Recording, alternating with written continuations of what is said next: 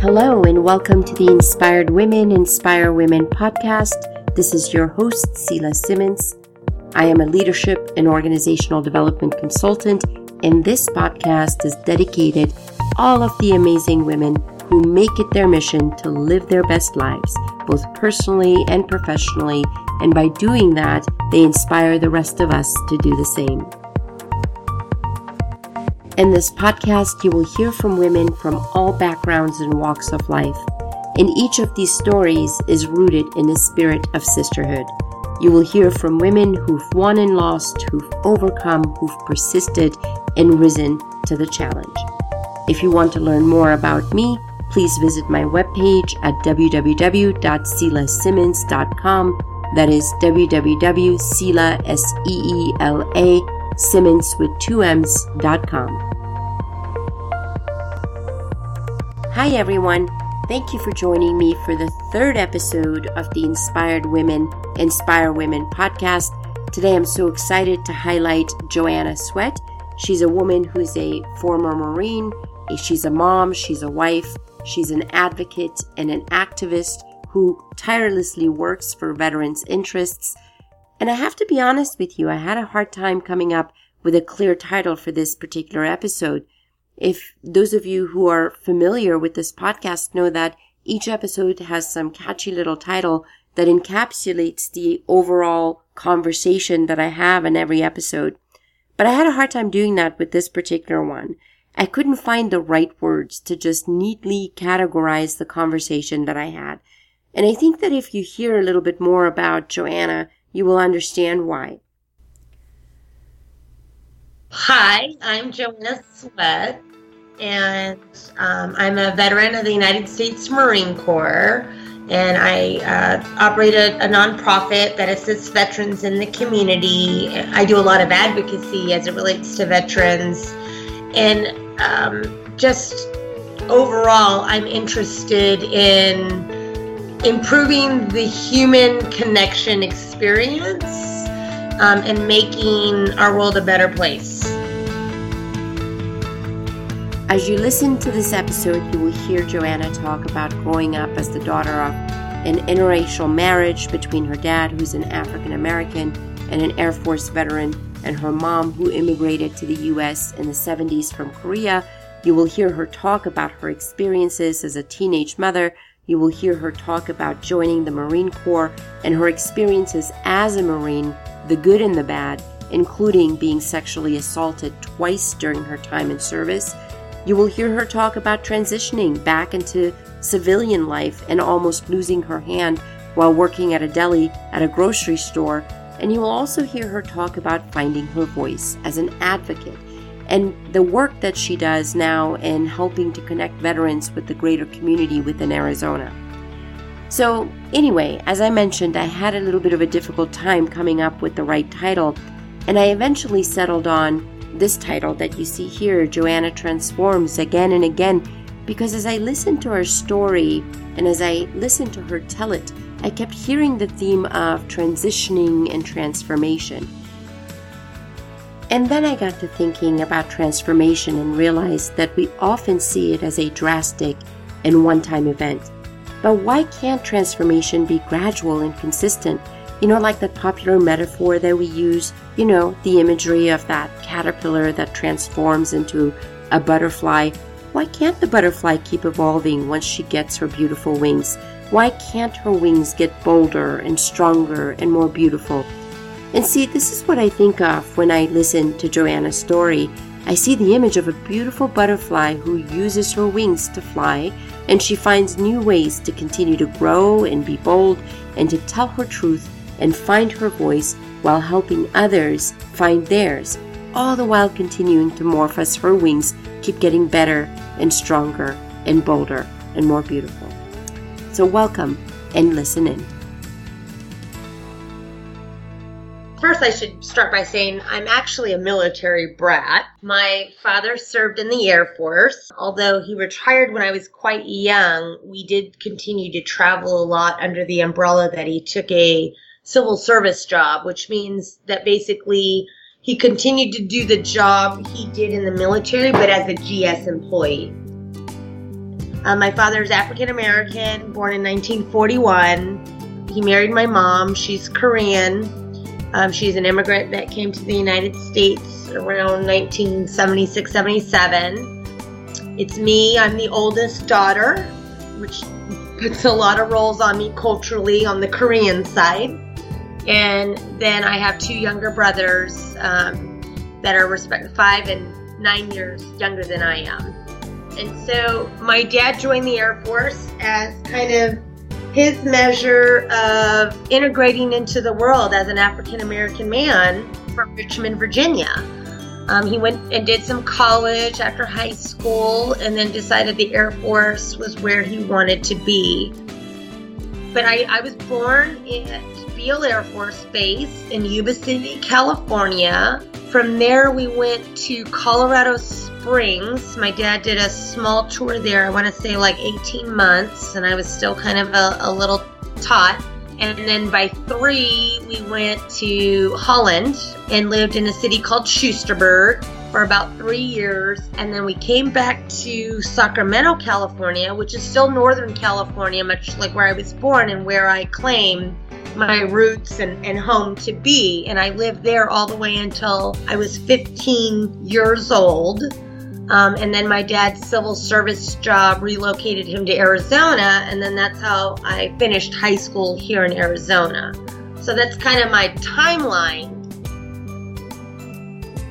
And then I met my husband in high school when we were 15. We are both transplants from California. He was from LA, and we just clung to each other. This was in the late 90s in Arizona. There were not a lot of people of color here yet, and we saw each other in the hallway, and it was like our eyes locked.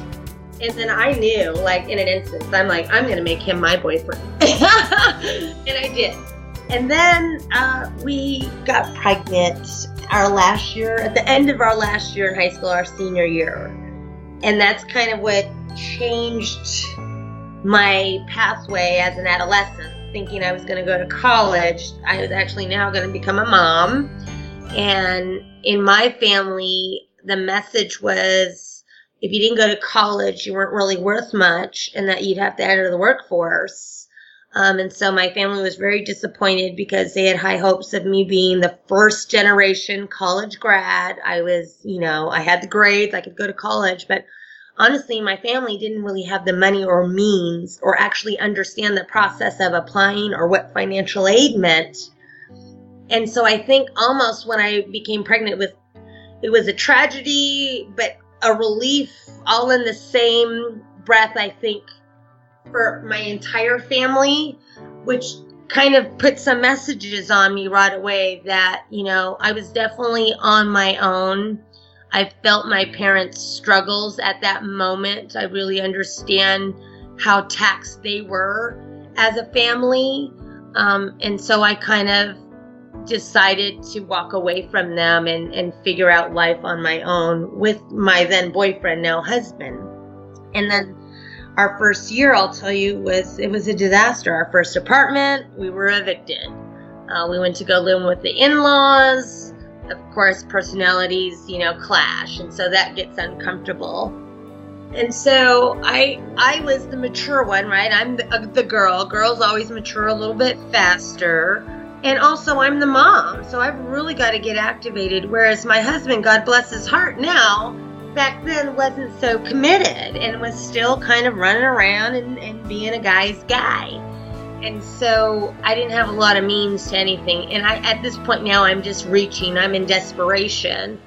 And a girlfriend of mine, one of my best friends that I went to high school with, who was a year younger than me and was getting ready to plan her graduation, decided on joining the Marine Corps, and she invited me to come with her to learn about it because she thought maybe we could go together to boot camp and start a new journey and give a new life to my daughter. And of course I went, and then the rest is history.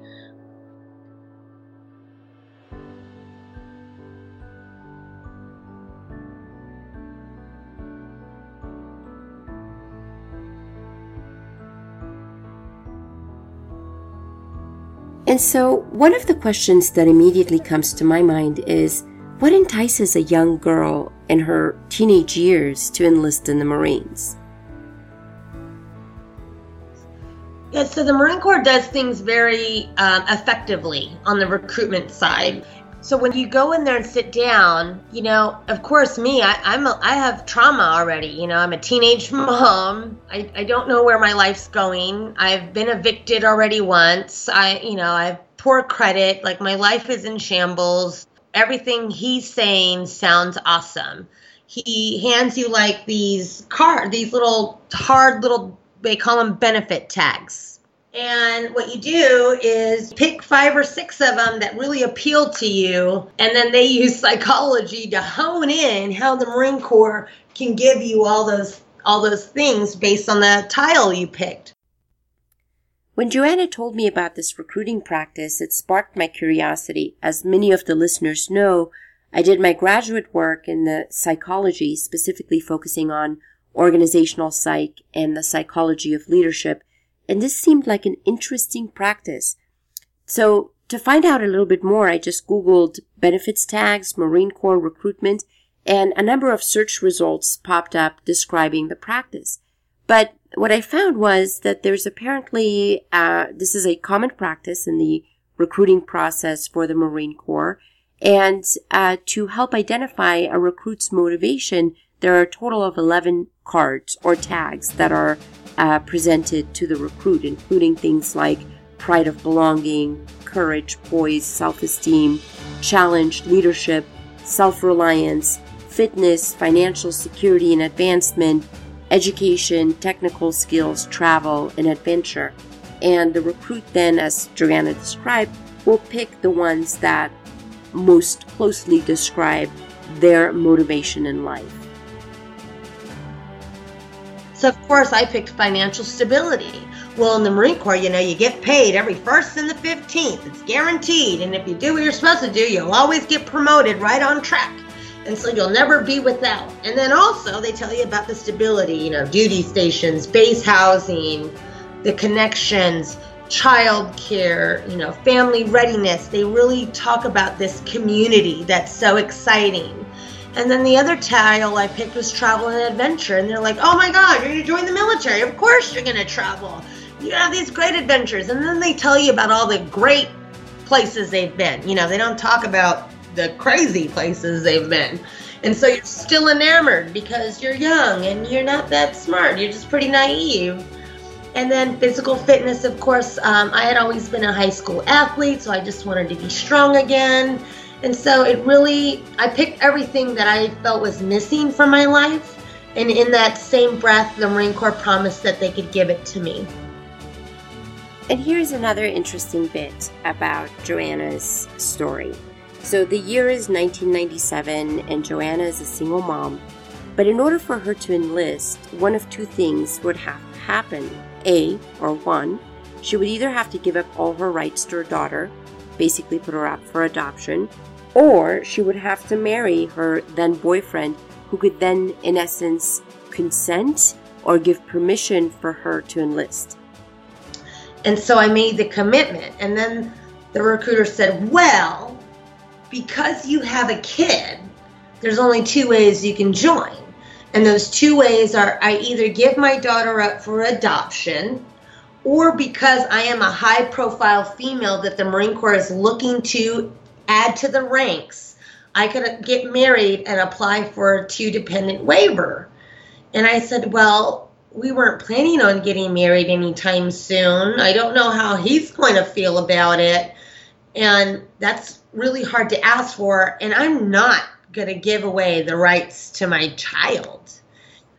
So I get the 2-dependent waiver because I'm an alpha female with I meet and exceed all the physical requirements. And I'm willing to ship immediately. So they're super excited. So guess what the recruiter offered?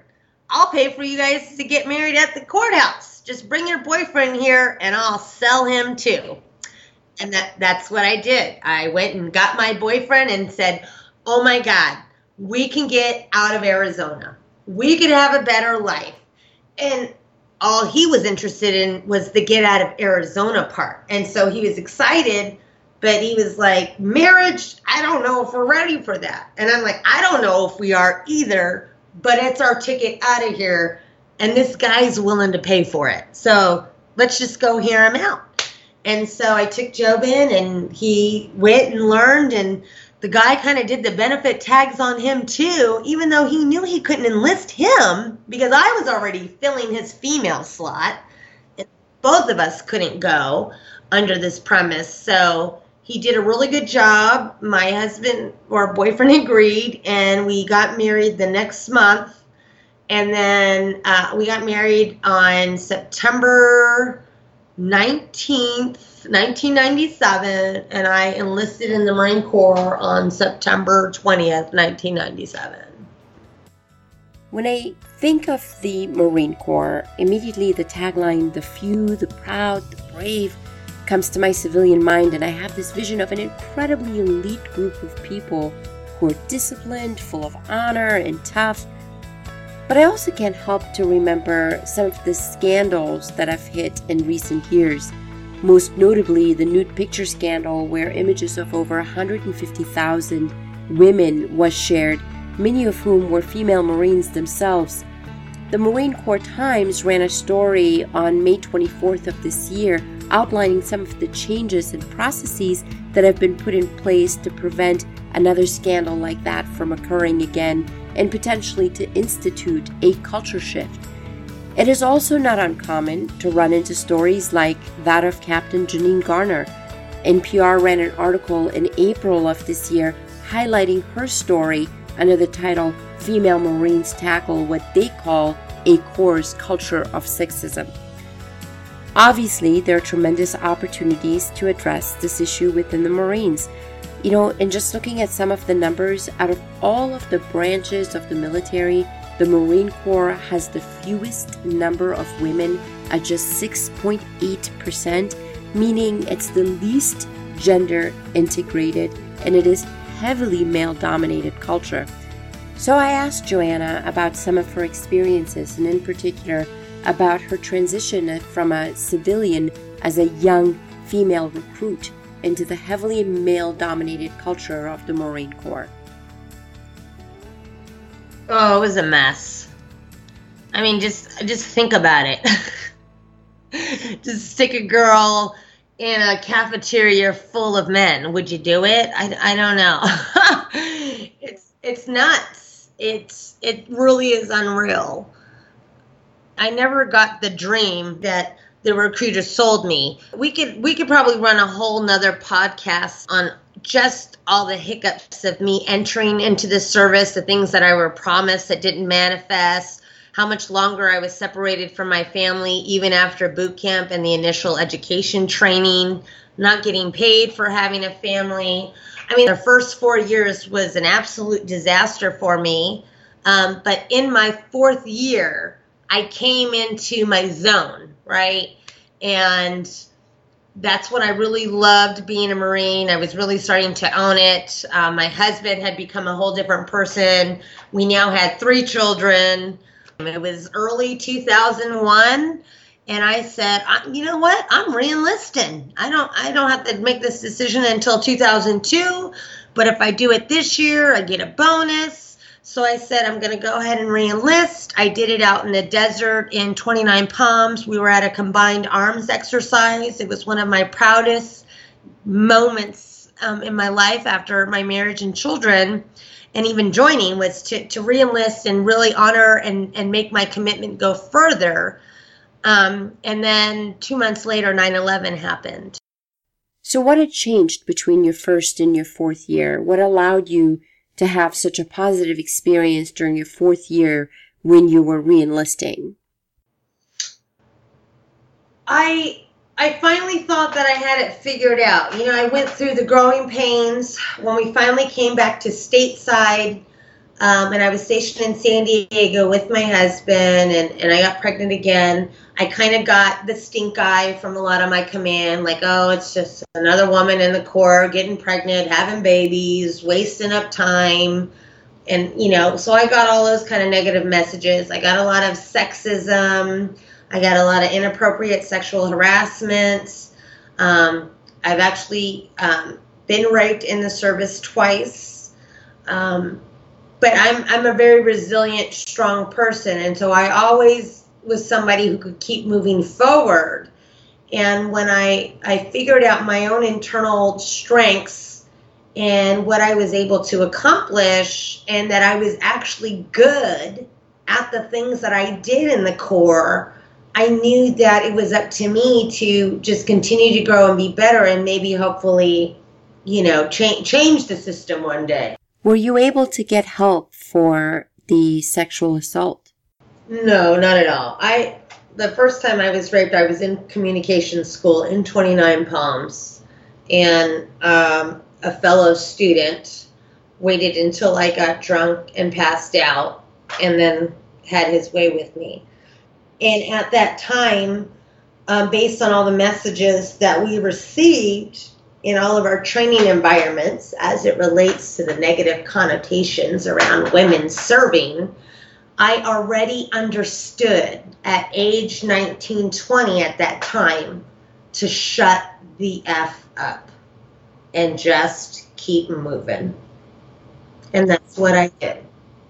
What I think about is, how does a person like you, go through everything that you've gone through, but yet still you come out on the other side strong, with a smile on your face? Clearly you've had your heart broken, you've had your body violated, you've had your spirit violated, and that carries certain things with it. But nonetheless, you still stand, right? You're still standing, Joanna. That's amazing. I don't know. I mean, I was raised by a pretty phenomenal father, and I think a lot of my resolve and resilience and able to keep putting one foot in front of the other no matter what comes from him for sure. And then additionally was that I just kept fighting for my family. I just wanted to be right, or do something right, or make it work, or make it get better. Considering everything that's happened, would you, if you could go back in time, would you re-enlist as an 18-year-old? Absolutely. Because through every negative part of my narrative, there is a victory and a resurrection of a new me. And it's what shapes my life. It's what put me on my pathway. If I negate that, then I may negate my marriage. If I negate that, I may negate the other 2 children that I've had. So I have a real hard trouble with regret. What I wish for was that I was better educated, or that I was better prepared, or that my family culturally were more open in overall discussions about life and happiness, that would have made me a stronger individual when I was younger. But all of these hiccups and all of these trials and these tragedies are the only things that could lead me to my triumphs. So I loved this piece of the interview. I can marinate on these words for a while. Through every negative part of my history, there is a resurrection anew of me. This is why Joanna is able to transform over and over again, each version of her stronger and more beautiful than the one before. So, Joanna, when you transitioned back into civilian life after you left the Marine Corps, what got you into advocacy work? I mean, you likely could have had any number of jobs or done any number of different things. What specifically about advocacy called your attention? Well, I won't say I didn't have options, because I'm sure I did, but I didn't believe that I had that many options when I left the service. Most people that leave the service, they either go into a similar field that they were pursuing while they were in the military, or they go into law enforcement, or they go, into administrative roles of some sort, or the court system or government. There's not a lot of I would say, dreaming per se, projected while you're in the Marine Corps. And so when I got out, I was smart. I knew, okay, I had a tenured career. I wasn't a young spring chicken still. And I had a family. So I had some resemblance of understanding that I needed to be responsible, that I needed to have a plan. And my exit was unexpected. I knew I was going through a medical discharge process, so I had some time to plan. In my mind, I was like, who is Joanna out there? I was supposed to retire and keep being Marine Joanna. And I couldn't I couldn't understand who I could be. I didn't even dream for myself because everybody kind of beat the dreams out of me. And so I just took a job at the courthouse in the city of Chandler, state job basically. And got there and was miserable because it was a woman-dominated profession, which I had just came from a male-dominated profession. So you can imagine I was completely displaced. My personality was much more rigid, cold, and hard. I wasn't evil or mean, but it was just the demeanor that the Marine Corps had manifested in me. And I just didn't fit in. And so I lasted there probably 6 months. And there were great relationships that I made there, but it was just too difficult. I wasn't ready. And I went from one extreme to a whole nother extreme. So then I went to college to use my GI Bill based on the advice of somebody at the courthouse. And it was a judge who had previously served in the Navy. And he gave me some hard-hitting advice and said, look, sister, you need some decompression. He's like, maybe you need to hang out with some hippies. So he's like, go to college. And that's what I did. And then the economy tanked. And then I was lost again in 2010. And I said, well, I'm going to grab myself by the bootstraps. And I walked across the street to the grocery store from my neighborhood where I knew the store manager was an Army veteran. And I said, Jamie, I need a job like today, like now, or I'm going to lose everything. And he gave me a job in the meat department, and I excelled. I did well. I loved it because I was, being exposed to my community. I was working hard. I was being laborious working, which is something that I missed from the Corps. And my body was getting stronger. I had a purpose. And so it brought back a lot of memories for me, and it was great. And there wasn't a day I didn't love it. And I had an early schedule until the day that they decided that I was management material. So then they said, well, to be a manager, you got to get trained in meat cutting, and you got to become an actual legit butcher. So I was like, all right, I'll do it. And so I started the training. And it was fine. Everything worked out. And one Sunday, when I wasn't training and I was confident in cutting, I was off. I don't know. I had a pretty nubby piece of London broil meat that we were slicing up. And the gloves that they provided me, that are these chain link safety gloves, were not the appropriate size for a woman's hands. And of course, with the nubby piece of meat, it just grabbed it and then sucked my hand inward and basically gutted out my knuckle from my right hand thumb. And then that ended that career. And so I was literally crippled. I had to have four reconstructive surgeries to save my hand.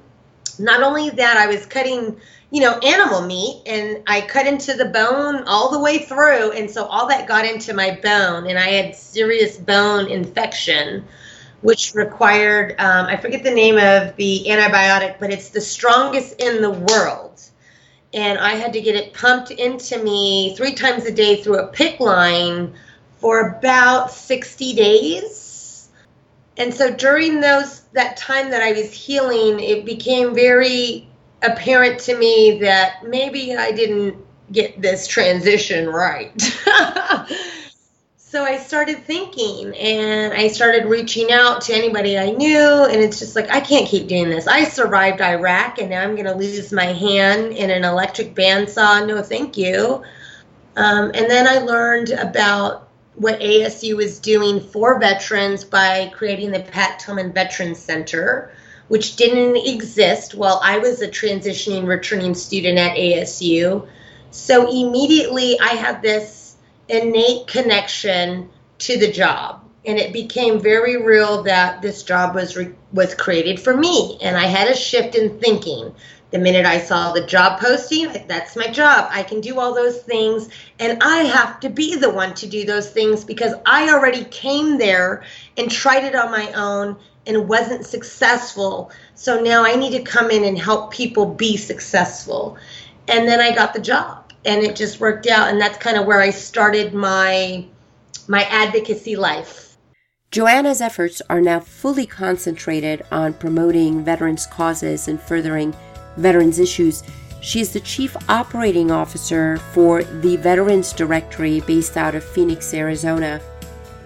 The directory is an online platform for our Arizona veterans to be able to get connected online without having to self-disclose or talk to a case manager, and they could basically kind of access this synergy of Arizona and what's going on in the veteran community. So if you log on to the veteransdirectory.org, you're welcomed with a carousel feature, and we highlight another nonprofit in the community, which is called 211 or VCC, and that's what veterans have a hotline number that they can call directly in the state of Arizona to get access to support, mentorship, services, you name it. And so how do you build that awareness when there's so many people in the world and not everybody knows everything? So having the online platform allows it to be more easily found. And then we put a robust calendar on there that tells veterans what's going on in the community, how they can get engaged.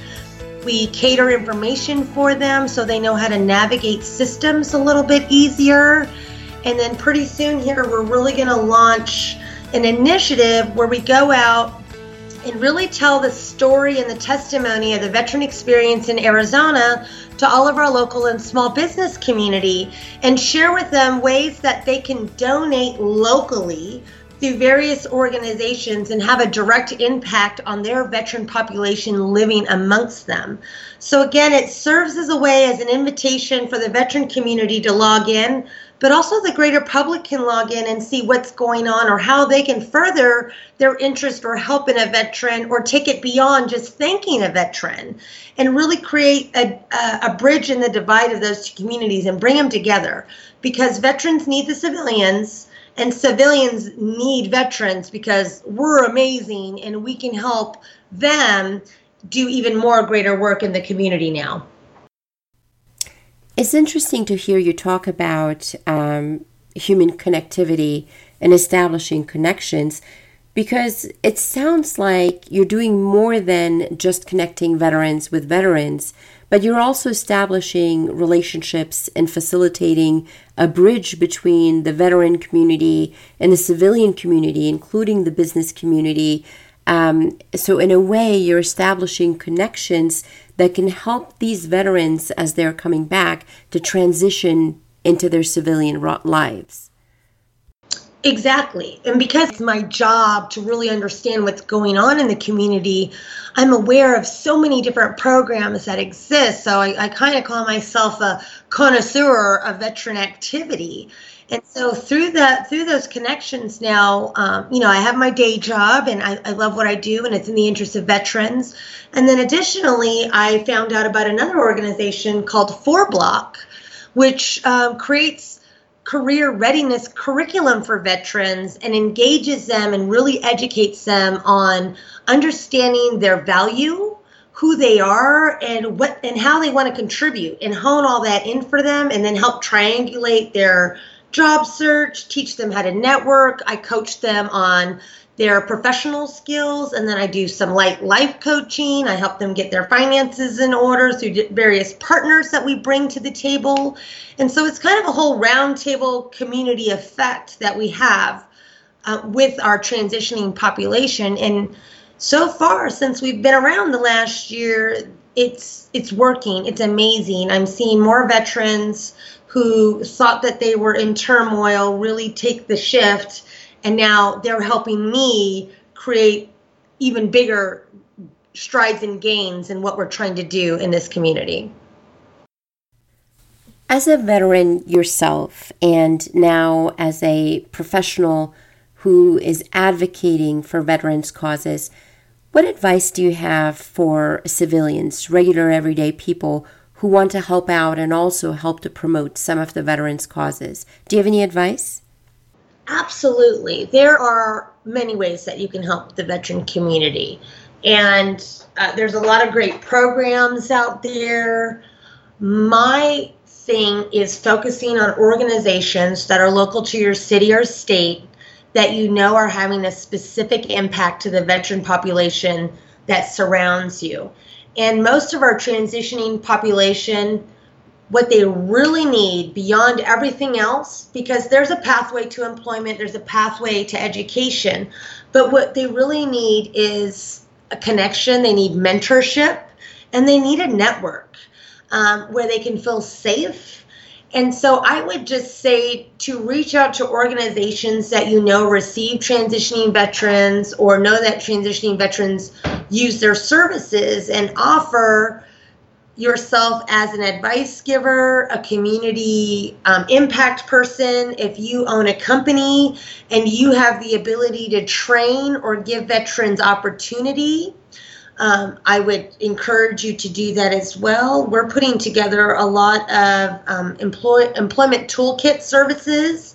And so if you think that you can help in that arena, you can definitely contact me as soon as possible. But basically, it's opportunity. We don't want a handout, and really you shouldn't be giving out too many handouts because that doesn't help a person.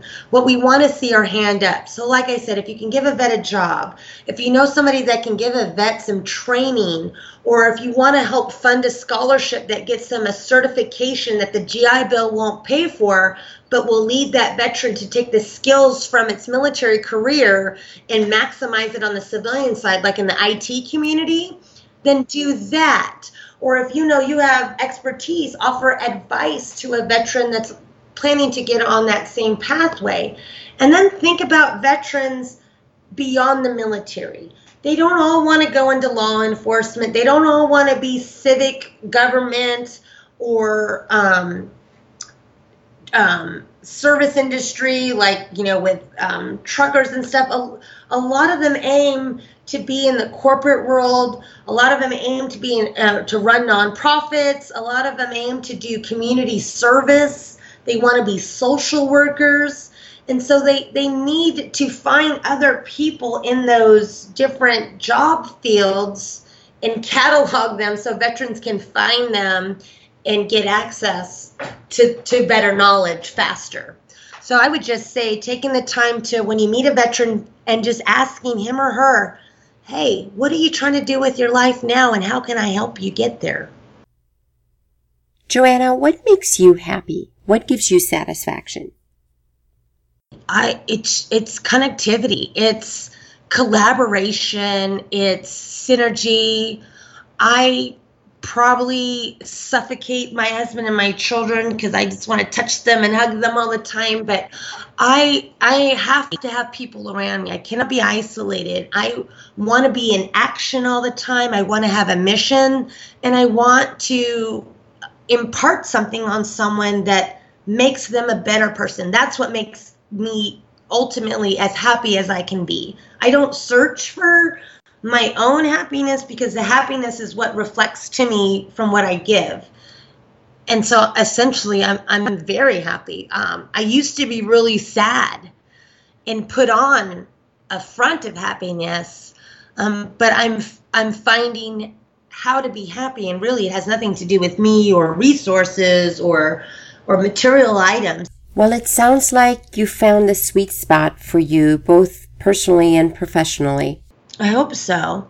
It's a lot of work. There's still a lot of work to be done, and I have the energy. I'm excited. And specifically, I hope to expand my efforts this year in activating a lot of women in the community, women veterans as well as civilian women, much like you yourself, as beautiful as you are, to get activated to bring all of the women together and say, hey, let's let's make the change that we want to see, and let's create some new synergy. So that's kind of a new thing that I'm adding on to my plate. And so hopefully that will help serve even more change in the veteran community, especially if I can reach out and find all these women who haven't been coming out and haven't been activated because of all the negative experiences they have. I want to go find those ladies, bring them out, celebrate them, build them up, and put them out in the world as new gifts to give. Joanna, how have your experiences, especially some of the advocacy work that you do now, shaped you or impacted who you are? It just has made me a more compassionate person. I have way more empathy for people. I really recognize the ill values that were given to me about what it means to survive, because, you know, the messages out there is the strong is the strong and the weak is the weak. And to me, that's just really sad, because we're here to support each other. And the military that I know, the leadership that was when I was in was like, we are not going to change for you. We're not going to evolve. We're not going to, go with the times. We're just going to dig our heels in the sand and do the same thing over and over again. And if you don't like it, oh well. And then I feel like those same messages exist in the civilian world too. It's like, get in where you fit in. If they're not one of us, you're one of them. And we don't have a lot of reach back. Even in our communities, people have to fight tooth and nail to get out of them, to reach a level of success. And then they're exhausted. Like my dad said growing up, my job is to give you all the resources so that your life can be improved at least 25% better than mine, right? That was his commitment. I got to get you somewhere where you do better than me. That's how all of our parents are, right? Whose parents say, you know what, kid, I don't want you to be nothing in life. They don't do that. Parents that come from love. But we do that to people in society every day. We look at our neighbor and we shit on them. We talk about them. If somebody cuts us off, we're mad at that person. That person doesn't know you. And so why are we getting so wrapped up in the negativity? We need to think about, what can I be, or what kind of example can I set that touches, inspires somebody to do something more with their life, while also keeping an open hand to them and sharing your life with them so they can have the visual. But instead, we wag our finger in front of people's faces and then just tell them what to do. And that doesn't work. And so I know that's already existing in my veteran community. So when they get to me, the first thing I tell them is that they have something inside of them that was given to them that they have to give to the world. And they knew what that was at one point in time in their life, whether they were a little small child or they were in their adolescence or they used to daydream while they were on a deployment. There's something in there that is in their heart's desire. If they had no limitations, no judgment, what would it be? And when I say that to people, they almost cry, because they're like, no, nobody asks me that. Everybody just says, what's your plan? What's your track? What job do you need? Nobody asks me about my happiness. What will fulfill me? What is my passion? Or how can I contribute to this world? If we start asking people that, and we start predicating our message with positivity, oh my God. Imagine the world that we could be faced. It would be a mirror of positivity. All right, my friends. So we are at the end of the interview. And I'm going to close out by asking you the same question I ask every guest.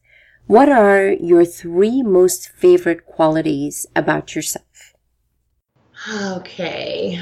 Well, right now, I would say number 1 is my resilience. That has kept me intact. Second is my hair. because I told you this when we first met. Coming from Asian culture and African American culture, hair has so many layers, and I carried thick, beautiful, long, wavy hair my whole life. Most of the time, I went through stages. I've had short hair here and there, but I still was very tight. It was a tragedy anytime I had short hair. And so I always had long hair, which was a mess. I always had to put it up in the Marine Corps. It was heavy. It's super thick, coarse hair. And I had headaches, neck pain. I had pre-arthritis in my neck. And when I finally came into my own confidence and my own flesh, and started appreciating myself, the first thing I let go was my hair. And the style I created, I think, very much is what helped the real Joanna come to the forefront and be that person who honors the story I have to tell. And then the third would be my ability to listen and understand what someone needs, even if they can't say it. Joanna, thank you so much for joining me for this episode. I am grateful that this podcast connected me to you, and I am so inspired by you. And I agree with you. You're 100% right. Your strength and resilience, your gorgeous hair, your super savvy, fun hairstyle, and your overall empathy and understanding are immediately visible. But there's even more to you. You are an ever-evolving butterfly, continuously shifting and morphing, and may your wings continue to take you far and wide in each transformation in your life. From one chapter to the next, may it bring you more beauty and fulfillment than the one before.